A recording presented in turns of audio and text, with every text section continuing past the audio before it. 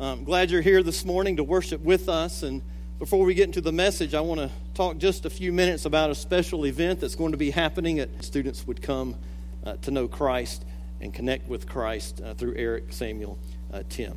All right, if you have your Bibles, let's get into our message this morning. We're going to be in Matthew, several passages in Matthew. We're going to start in Matthew chapter 3.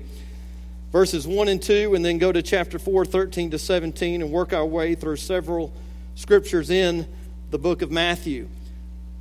I'm going to finish a series I started a few weeks ago on going through our vision statement as a church. And I mentioned before that the word that I see that we need as a church is that we need to refocus on God's mission for our church and God's vision for our church. And I've been going through our vision statement. And we talked about the need to exalt Christ in every area of our life. Then last week we talked about the need to equip believers because we all have different gifts, we all have diverse responsibilities, and we all are to develop spiritually. And the best way that we can do that as a church, and the best way you can do that as a believer, is to equip and be equipped. And I want you to notice there's a natural progression in our vision statement, because if we exalt Christ and if we equip believers, we will extend the kingdom of God. And the kingdom of God, the kingdom of heaven, is one of the most important topics in Jesus' teaching in Scripture. Now, the word kingdom comes from the Greek word basileia, which means reign. It means kingship. And since Jesus is the King of Kings, the kingdom is the reign of Jesus. And it's just not talking about a physical reign, which we know will happen when Jesus comes again and sets up a kingdom. But also it's talking about a spiritual reign as well. And as part of the model prayer in Matthew 6:10, when Jesus was teaching his disciples to pray, he said this: "Your kingdom come," meaning the kingdom of God or the kingdom of heaven. "Your will be done," meaning God's will on earth as it is in heaven. And we may think, what does it mean, God's kingdom come, God's will be done on earth as it is in heaven? There's a great illustration from the Roman Empire that can put this in terms that we might be able to understand better. When the Roman Empire was going strong, it was a huge kingdom and it kept getting bigger. And the Caesars would continually send out their armies to take over new territory. And when a new territory came under Roman control, the Romans would use force to try to make that new territory just like Rome. They would build Roman temples. They would institute Roman religion, which involved the worship of Caesar. They would institute Roman education and arts and culture. They even built Roman baths. And they would do everything they could to make their new territory just like Rome. Well, why did they do this? Why did they try to make every territory they conquered just like Rome? They did it so that if Caesar ever came there, he would feel right at home because the territory was just like his home in Rome. That's the reason they did it. That's the reason they went on to all that trouble to make all these conquered territories like Rome. So when Caesar visited, he would feel like he was at home. And this is what the kingdom of God is. The kingdom of God is when everything in heaven is instituted on the earth so that God's teaching, God's worship, God's glory, and God's power are present here on earth, and the earth looks just like heaven. You see, the kingdom of God just does not exist. The kingdom of God happens. Because where Jesus is, so is the kingdom of God. It's not just futuristic, it's present. And because Jesus is within us, through the Holy Spirit, and because Jesus reigns in our lives, not only are we a part of the kingdom of God, but we are to bring others into the kingdom of God. So how do we go about extending the kingdom of God so that if Jesus were to come and visit, that he would feel right at home? We're going to look at several passages that show us how we can extend the kingdom of God. The first thing I want to share with you, to extend the kingdom of God, we have to proclaim the gospel truthfully. If we're going to extend the kingdom of God, first and foremost, we have to proclaim the gospel truthfully. Matthew 3, 1 and 2. It says, "In those days John the Baptist came preaching in the wilderness of Judea, saying, 'Repent, because the kingdom of heaven has come near.' And then in Matthew chapter 4, verses 13 to 17, or starting in verse 12, it says, when he, meaning Jesus, heard that John had been arrested, he withdrew into Galilee. He left Nazareth behind and went to live in Capernaum by the sea in the region of Zebulun and Naphtali. This was fulfilled of what was spoken through the prophet Isaiah, which is in Isaiah 9, 1 and 2. It says, the land of Zebulun, the land of Naphtali, along the sea road, beyond the Jordan, Galilee of the Gentiles. The people who live in darkness have seen a great light, and for those living in the shadow land of death, light has dawned. From then on, Jesus began to preach, repent, because the kingdom of heaven has come near. John the Baptist said, repent, the kingdom of heaven is near. Jesus said, repent, the kingdom of heaven is near. And this idea of repentance is distinctive. It's fundamentally important to the Christian message of salvation because you cannot be saved without repentance. And repent means to change one's mind. It means to change direction. It means to turn from something or someone and turn to someone or something else. It's doing a complete 180 degrees in our lives. And the light that Jesus speaks about in Matthew chapter 4, verses 12 to 17, he says, the light has dawned, meaning people have gone from darkness to light. Jesus is himself saying, I am the light that has dawned and made myself available to Jews and Gentiles so they may repent and be saved and enter into the kingdom of God. Because the only way Jew or Gentile can go from darkness to light is through repentance, by turning from their sin and turning to Christ. The message is clear. Without repentance, there is no salvation. You see, Christianity is the only religion that emphasizes the significance and the importance of repentance. There is no other religion that says you have to repent of your sin. There's no other religion that says you have to ask forgiveness for your sin and give your life to Jesus. Christianity is the only religion that has that fundamental belief. You see, God has chosen us as His followers, as those who have repented and changed our mind about sin and chose to turn to Jesus to deliver the gospel. We are the vehicle. We are the medium through which God wants us to share His message of repentance and His message of salvation.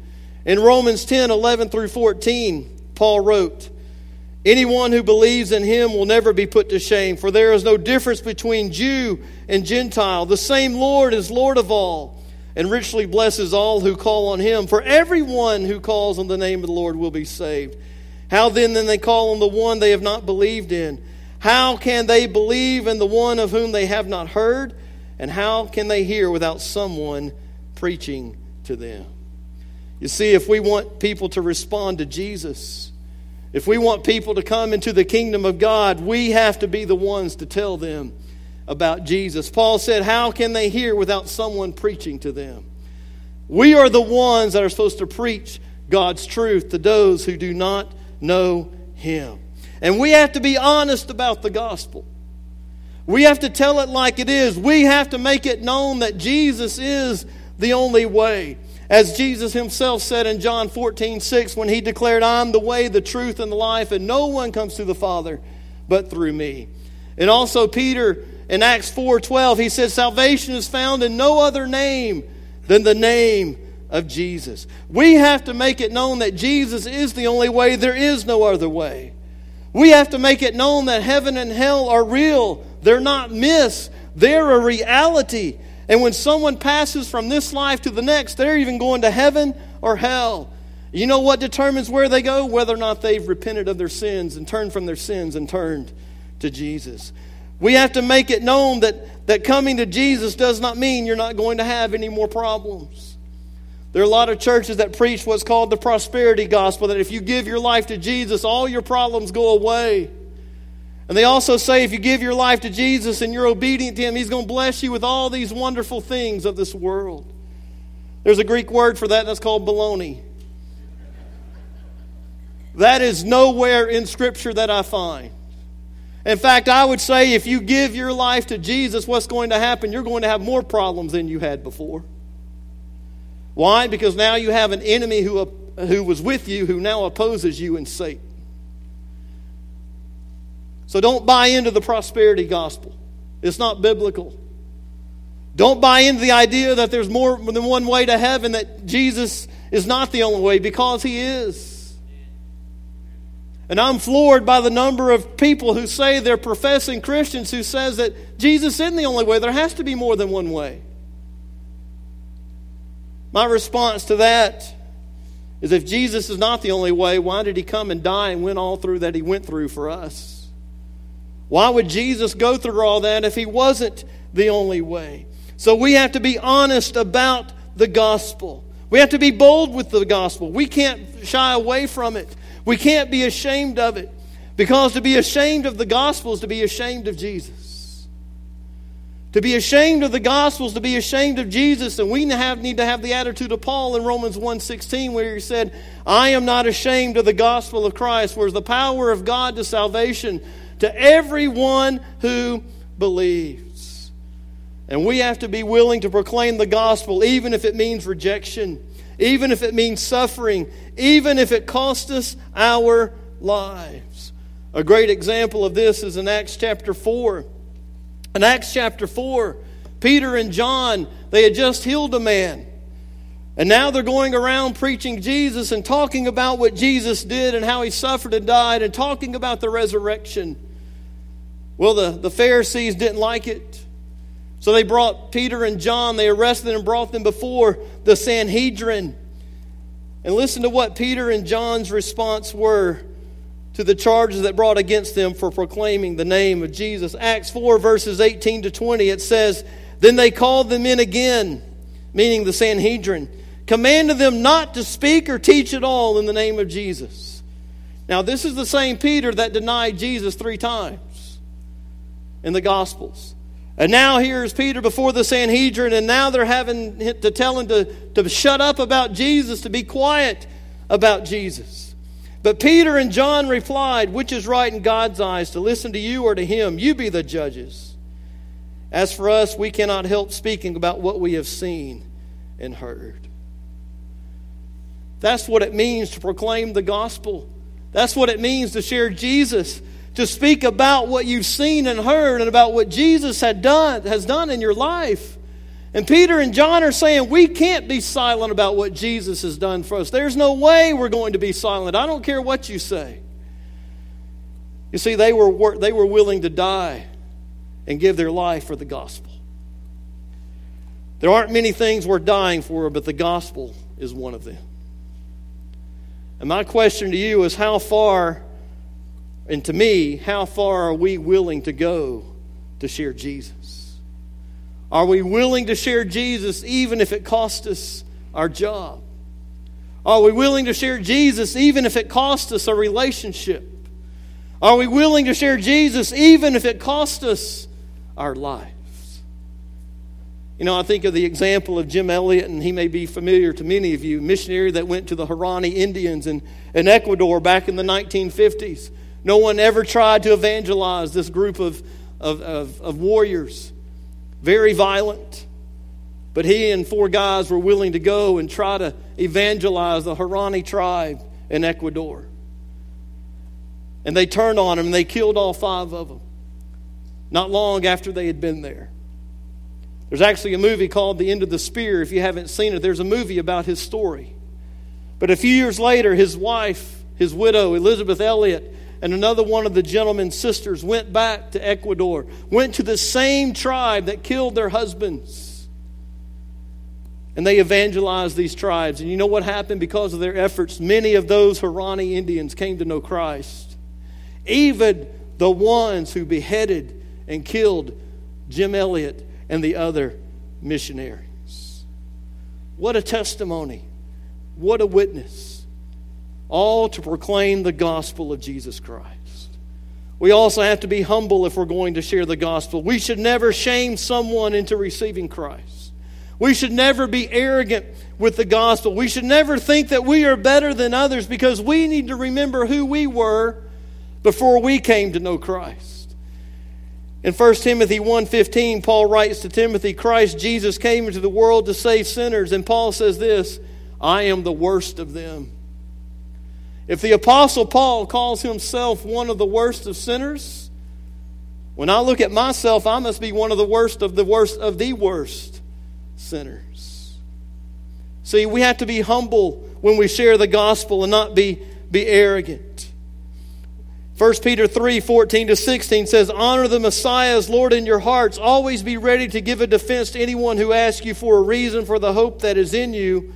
However, it says, do this with gentleness and respect. You see, we're to share the gospel boldly. We're not to be ashamed of it. We're to be honest with it, but we're also to be humble with it and share it in love. But unfortunately today in many churches there's a lack of biblical preaching.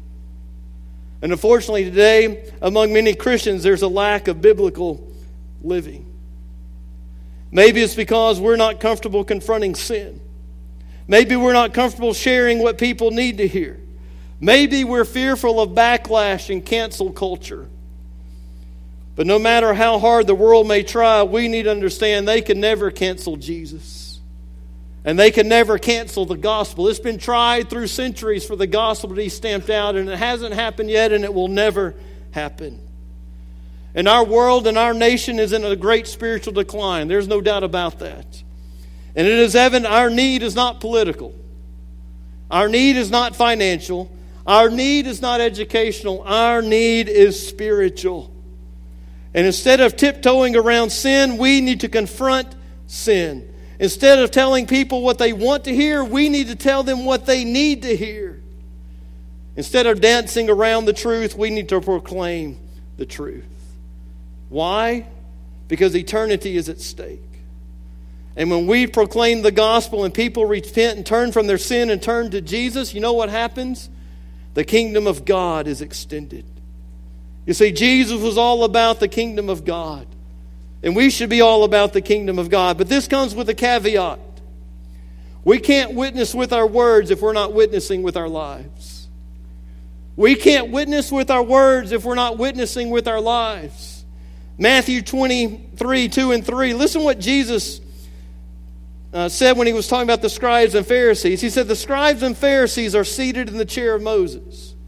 Now, the chair of Moses is not a piece of furniture, but it refers to the teaching office that Moses held as something that was carried on from generation to generation, meaning the Pharisees and scribes have taken up the position of Moses themselves to teach authoritatively the law.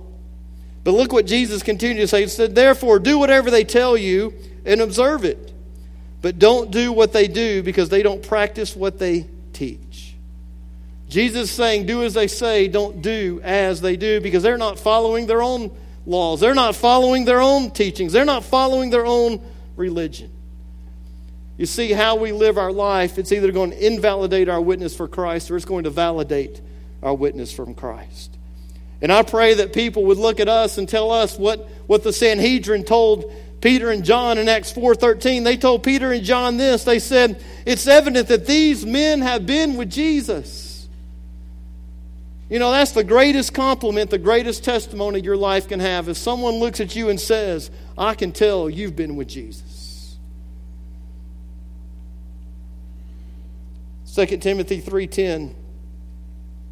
Paul told Timothy, you followed my teaching, my conduct, my purpose, my faith, my patience, my love and endurance.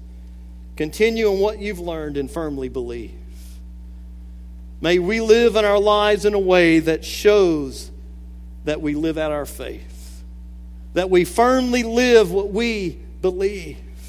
May we proclaim the gospel truthfully by telling others about Jesus and living for Jesus so the kingdom of God can be extended. Not only do we have to proclaim the gospel truthfully if we want to extend the kingdom, we have to prioritize effectively. Turn to Matthew 13. If you turn to Matthew chapter 13, we're going to go through a couple of parables here where Jesus talked about the kingdom of God. Matthew 13, verses 44 through 48 is the parable of the hidden treasure and the parable of the invaluable pearl. Look what Jesus said here about the kingdom of God in Matthew 13, verses 44 through 48. The kingdom of heaven is like treasure buried in a field that a man found and reburied. Then in his joy he goes and sells everything he has and buys that field. Again, the kingdom of God is like a merchant in search of fine pearls. When he found one priceless pearl, he went and sold everything he had and bought it. You see, these parables are very similar because it shows us not only do we have to proclaim the gospel truthfully, but we have to prioritize effectively. And the first one, what happened? The man goes into a field, he finds his hidden treasure. He finds it by chance. And in ancient times, in lands like Palestine that were frequently invaded by opposing forces, people would often bury their treasured possessions in hope of going back and finding it so it wouldn't be taken in the raid. But they weren't always able to go back for whatever reason. Maybe they passed away, or maybe they forgot where they hid it, but they weren't always able to go back. And it would stay hidden because no one knew where it was. An ancient Jewish law said if a workman came across it, such a treasure would become the property of his master, the owner of the field. You see, this man was wise. Instead of taking it and it possibly becoming the owners of the field, he took it and he hid it, didn't tell anyone about it, and he sold all that he had and bought the land for himself to get the treasure. And that treasure was much more valuable than the field that he bought. And he had to become the legal owner of that field in order to claim that treasure. And that's what happened when that legal transaction took place. He bought the field. He now was the owner of the treasure. And to this man, the treasure was worth the sacrifice to get it. It's the same man who discovered the invaluable pearl. He sold everything he had in order to possess it. You see, these men understood the significance of their discovery. And in their elation and in their joy, they went and sold all that they had in order to get what was valuable. They knew their treasure was special. They knew it would change their life. And they made a sudden decision, and a strategic decision, and a sensible decision, and a sacrificial decision. And just like this hidden treasure and this valuable pearl, the kingdom of God is life-changing. The kingdom of God is eternity-changing. And as a church, we have to realize that we can't do everything.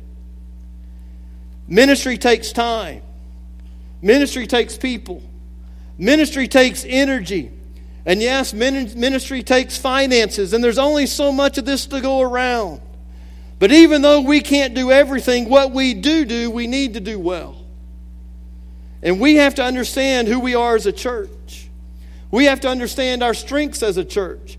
We have to understand the context and the culture in which God has placed us. And just because another church is doing something and it's successful for them and working for them, does not necessarily mean we should go out and do it as well. For example, I know there's a church in our community that does a single ladies' oil change twice a year. And it's very successful for them. And they do a great job with it. But just because it works for them in their context doesn't mean that's going to work for us in our context. And I do think we've had several men and others to go help with that single ladies' oil change. You know what? That's great. Because what we have to understand as a church, it's not about building our kingdom. It's about building the kingdom of God. And if we can partner with other churches and help other churches, we need to do that. We have to be kingdom-focused and not self-focused. Yes, God wants us to reach our community. What's wrong with partnering with other churches? We can do a lot more together than we can do separately. And so I pray we as a church, yes, we would do what we can do to grow our membership. But let's not do it at the expense of hurting other churches. Let's not think we're in competition with the church down the street. We're in this together. We are all part of the kingdom of God. And yes, God wants us to be successful as Red House Baptist Church. And there's people we can reach that other churches can't reach. But let's not think that we're in competition with other churches. We're in this together to reach the kingdom of God, to reach people for the kingdom of God, and to extend the kingdom of God. We also need to be strategic in our decisions. We need to focus on a few things and do them well instead of focusing on many things and not doing them well. And we do a lot of things here at Red House Baptist Church to try to extend the kingdom. Just to name a few, we have Upward Basketball. That's a great way to proclaim the gospel. It started yesterday. There were probably over 1,000 people in this building between Friday night and Saturday. And every one of those people heard a halftime devotion where the gospel was shared. Every one of those players hears the gospel at practice during their devotions. What a great way to try to extend the kingdom through the game of basketball. And we made it known yesterday that Upward is not about basketball. Upward is about sharing Jesus through the game of basketball, and that's what we're about. We had Gospel to Every Home that we did a few months ago, where we reached and touched over 1,700 homes with the gospel. We have Vacation Bible School that Linda mentioned that we need to be a part of and support, a great way for kids to come to the gospel. We have Operation Christmas Child. We have a backpack ministry that some of our people do once or twice, maybe twice a month, for Kirksville Elementary School, where they pack these backpacks and give them to children who don't have what they need and for their families. We have Grace Now that we help. We do Pregnancy Help Center. We sponsor God's Outreach. We partner with the BCM. We do mission trips. We have a partnership with Mexico. We do retreats. Our worship, our live stream is a way to extend the kingdom of God. We take up special missions offerings for Lottie Moon and Annie Armstrong throughout the year. But of all the things we're doing to extend the kingdom, how well are we doing them? Maybe there are things we are doing that need to be revamped or replaced. Maybe there are things that we are doing that we need to add. Maybe we need to be more specific in partnering with the local school, more intentional in partnering with the local school and ministering to that staff and those families of that school. We have an opportunity to the Tates Creek Baptist Association to work with church planners in Cincinnati. That trip has been postponed a couple of times because of weather, but Dr. Danny Davis is hoping to get that in February or March. And my desire is for Red House Baptist Church to be part of that partnership and partner with the church planner in Cincinnati to try to extend the kingdom of God. And this is some of what we did at the vision retreat we had in December. We evaluated our church, what we needed to work on, what we need to do differently, and maybe what we do not need to do at all. And hopefully you'll be hearing more about that in the coming weeks. And our goal in the coming weeks is to set a few goals for us as a church. At that retreat, there were 6 groups. They set 3 goals each. So that's 18 goals. Now, if you're an administration or organizational expert, you know that no organization can reach 18 goals in a year. Most experts say that you should try to set and reach 3 goals. 3 goals in 1 year. So that's what we're going to try to do as a staff, is evaluate these goals and see what God leads us to do as a church to do this year, because we have to understand that we have a fixed amount of time and energy. And if we try to focus on so many different goals at once, we can't give individual goals the attention they need. Because of success in reaching a goal, it rests on focusing on a few things at one time. And I think that's what we need to do at Red House Baptist Church. So we need to make strategic decisions, realizing it's not about the quantity, it's about the quality. We also need to make sensible decisions. We need to do what makes sense for us as a church. We need to utilize the gifts within our membership. We need to work within our budget. We need to be careful of not burning people out. I've seen faithful church members get burned out on church work. They're on 4 or 5 different committees or ministry teams serving. They're teaching Sunday school. They're in the choir. They're doing this and they're doing that. And their own individual personal walk with God suffers because they're too involved in church. You say you can be too involved in church? I believe you can. Because I've seen people do it and get burnt out on it. We all need to do our part, as we talked about last week, so no one person, and so no one gets burnt out. And so I pray that we'll make sensible decisions as a church. I pray we'll make sacrificial decisions as a church. Like these men did in these parables, I pray that we'll be willing to do whatever it takes to extend the kingdom of God, because nothing is worth more than the gospel and people coming to Christ. So I pray as a church that we'll do what we can to extend the kingdom. I pray that we'll make sudden decisions. You say, what do you mean by sudden decisions? We have to be wise, yes, but we can't sit around and do nothing. If this man would have sat around and not went immediately and hid the treasure, told no one about it, and sold it, all he had to get the treasure, who knows what would have happened if he would have sat around and waited. Maybe someone else would have discovered the treasure. But see, we can't sit around and do nothing. We were made to do something for Christ. Ephesians 2:10 Paul wrote, "We are God's handiwork. We were created in Christ Jesus to do good works which God prepared in advance for us to do." These men made their treasures a high priority. And they gave all they had to gain the one thing they desired. And they were decisive in their action. We need to have an urgency when it comes to extending the kingdom of God. We need to make it our priority and realize no cost is too great. So what are you willing to do? What are we as a church willing to do to extend the kingdom? How far are we willing to go? So I pray that you'll think about that as we go through this year. What can we do? How can we prioritize effectively to extend the kingdom of God? The next thing I want to share is we have to permeate aggressively. Matthew 13, if you go to verses 31 to 33, the parable of the mustard seed and the yeast. Jesus said this. He said, he presented another parable to them that a man took, and that the kingdom of heaven is like a mustard seed that a man took and sowed in his field.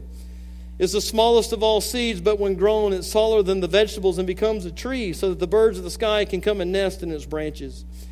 He told them another parable. The kingdom of heaven is like yeast that a woman took and mixed into 50 pounds of flour until it spread through all of it. Jesus gave two parables here, the parable of the mustard seed, the parable of the yeast.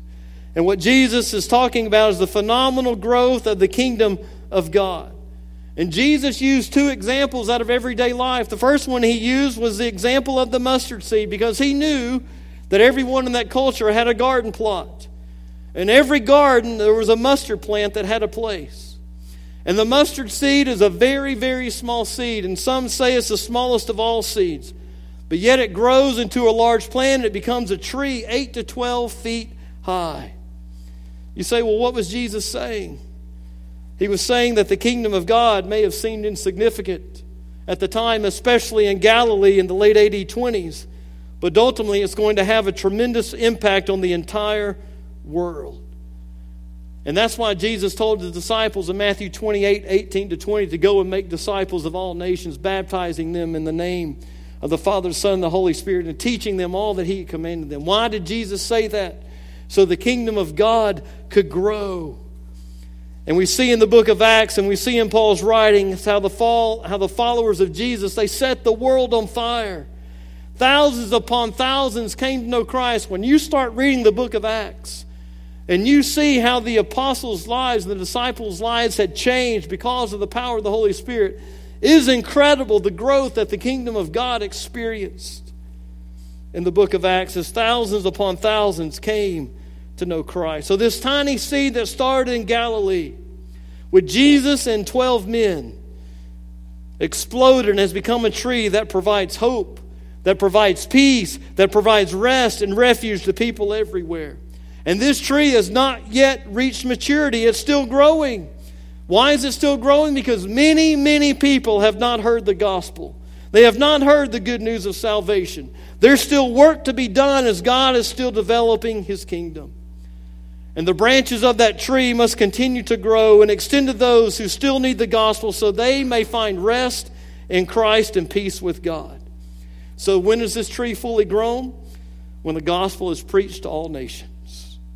See, this is why it's so important to permeate our community, in our state, in our nation, in our world with the gospel of Jesus Christ. And this is why we can't be passive with this gospel, and we must be aggressive with it.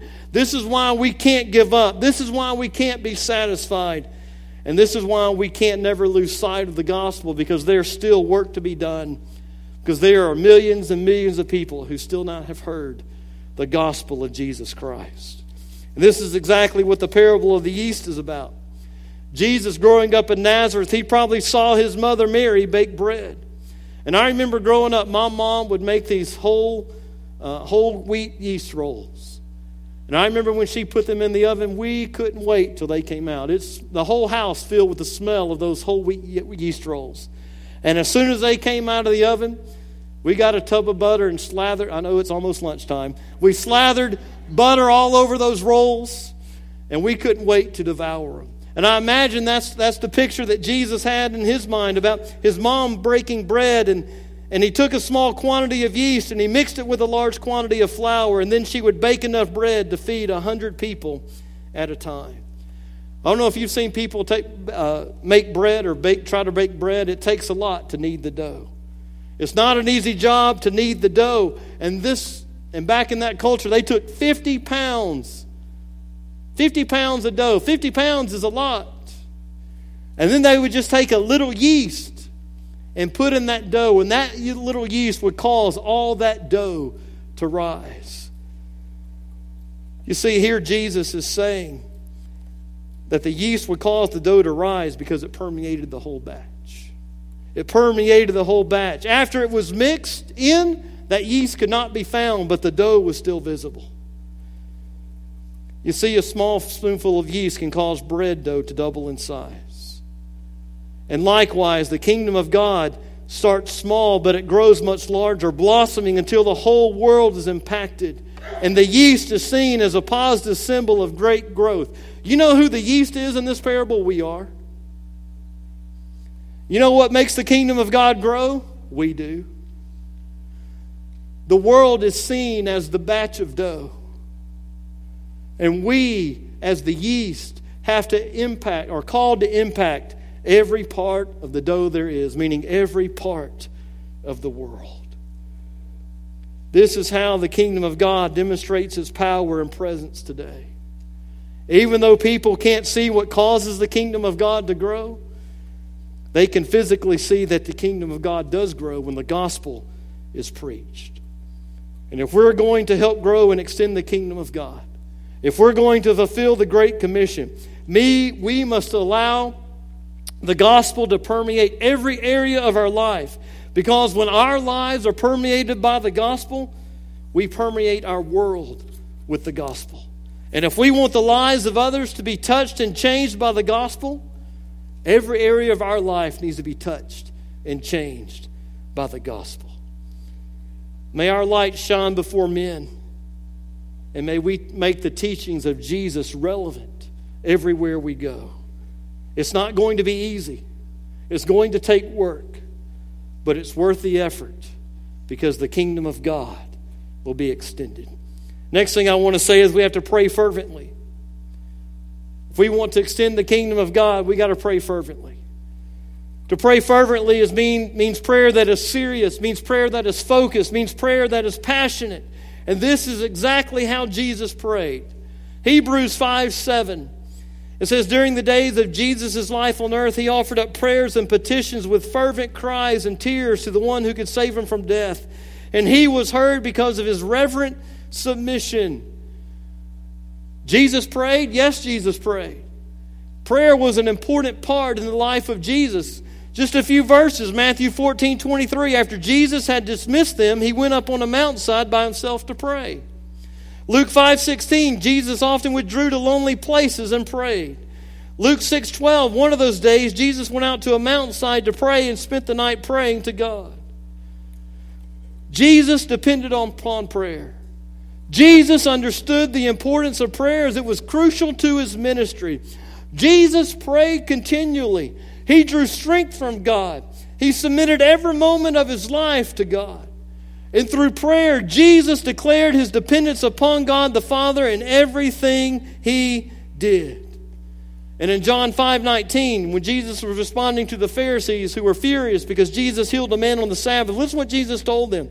He said, truly I tell you, the Son of Man can do nothing by himself.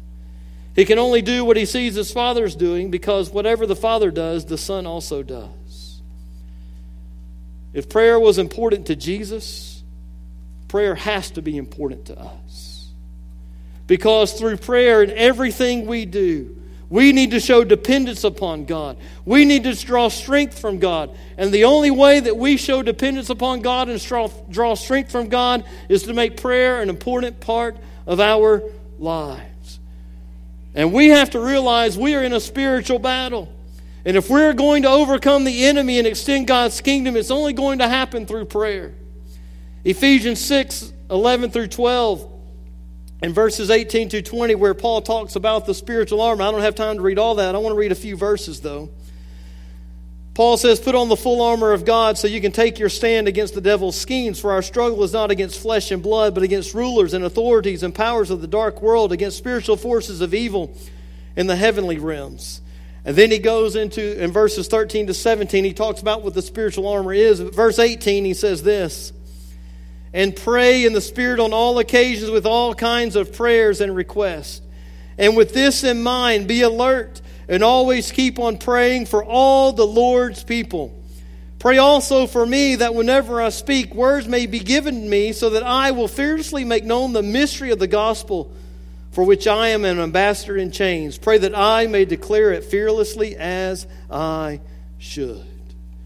The armor of God that Paul speaks about is referring to the uniform of a Roman soldier. And when you look at a uniform of a Roman soldier, there's something that held all those pieces together. The helmet, the breastplate, the shield. The thing that held all those pieces together was leather straps. And in the context of the spiritual armor, do you know what holds our spiritual armor together? Do you know what the leather straps are of our spiritual armor? It's prayer. How did Paul end this section on spiritual armor? He says, pray in the Spirit on all occasions. If you put your armor on but don't pray, it's not going to matter. If you want to win the battle against Satan, if you want to extend the kingdom of God, you can't just put your armor on. You have to tie it together with prayer. And prayer is very important in the life of a believer. Prayer is a powerful weapon at the disposal of everyone who says they know Christ. Prayer plays a strategic role in our faith because it's the medium, it's the vehicle through which the power of God is unleashed in our lives and the gospel is driven home in the hearts of people. You know what happens if the Roman soldier didn't have those leather straps on? His armor falls off. Can you imagine him going to war, going to battle, and his armor falls off? He's going to be destroyed. You see, if you don't cover your life in prayer, after you put on the spiritual armor, you're going to be destroyed. Prayer is key for us as believers. And we need to pray for God to work in our lives. We need for God to pray in the life of our church. We need to pray for opportunities to share the gospel. And we need to pray for God to work in the lives of others. And Satan would rather you do anything but pray. Because he can oppose you, but he can't oppose the power of God. Satan would rather you do anything but pray. Satan don't mind if you read your Bible. Satan doesn't mind if you go to church. But when you start praying, that's when he gets nervous and gets worried. Because when you start praying, you start accessing the power of God, and that's something that he can't stand against, and he knows it. Prayer has been described as this. I love this quote. A guided missile that can be launched from anywhere on the face of the planet and at any target, and there is no defense against it. There is no defense against prayer. But unfortunately, even though prayer is the most powerful weapon at our disposal as a believer, it is the most underutilized weapon in the life of a believer. Even though it's the most powerful, it is the least utilized. And if we want God to change us, if we want God to change others, if we want God to extend His kingdom, we have to pray fervently. Our prayer must be passionate. Our prayer must be focused. Because without fervent prayer, we are not going to receive all that God has for us. The last thing I want to say, if we want to extend the kingdom, we have to rely on the power of the Holy Spirit. If we want to extend the kingdom of God, we can't do it without the power of the Holy Spirit. 1 Corinthians 4:10, Paul wrote, "For the kingdom of God is not a matter of talk, but of power." Paul is telling the Corinthian church that God's kingdom is not about talk. He said it's about power. And sometimes it's easy for us to forget. So much of our practice of Christianity is focused on words being preached, focused on words being taught, focused on words being read or sung, and these things are important. However, all talk is meaningless without the power of God behind it. If the power of God is not behind it, it doesn't matter what we do. In 1 Thessalonians 1:5, Paul wrote, "Because our gospel came to you not simply with words, but with power with the Holy Spirit and deep conviction. You know how we lived among you for your sake. The power of the Holy Spirit working in us and through us is what extends the kingdom of God. And again, I refer to Acts chapter 4 as a great example. Peter and John, I mentioned, were arrested by the Sanhedrin. They told them forget it. They wasn't going to be quiet. They released them after threatening them. You know what Peter and John went? They went back to their own fellowship, to their own people. They reported what happened, and then they prayed. And listen to some of what they prayed. Acts 4, 29 to 33. They said this: "Now, Lord, consider their threats," talking about the threats of the Sanhedrin and the Pharisees. "Enable your servants to speak your word with great boldness. Stretch out your hand to heal and perform signs and wonders through the name of your holy servant Jesus." After they prayed, the place where they were meeting was shaken. They were filled with the Holy Spirit. They spoke the word of God boldly. All the believers were one heart and one mind. No one claimed that any of their possessions was their own, but they shared everything they had. And with great power, the apostles continued to testify to the resurrection of the Lord Jesus. And God's grace was so powerfully at work in them all. Notice what happened after they prayed. The power of God was unleashed through the Holy Spirit. The place was shaking. They spoke boldly and fearlessly about the gospel, and God was working in each of their lives. You know what happened? They turned the world upside down for the gospel of Christ because of the power of the Holy Spirit that came through prayer. I go back to Ephesians 6:18. Paul said, "Pray in the Spirit in all occasions." When we pray, we're to pray in the Spirit. Why? So the power of God can be unleashed. And if we want to be bold with the gospel, if we don't want to be ashamed about the gospel, if we want to turn our community upside down with the gospel, this only can be done by each one of us allowing the Holy Spirit to work in our lives. It doesn't matter how much planning we do. It doesn't matter how much preparation we do. It doesn't matter how much prioritizing we do. Because we cannot extend the kingdom of God without relying on the power of the Holy Spirit through prayer. Because it's not in our own strength that the kingdom of God is extended. It's only in His strength.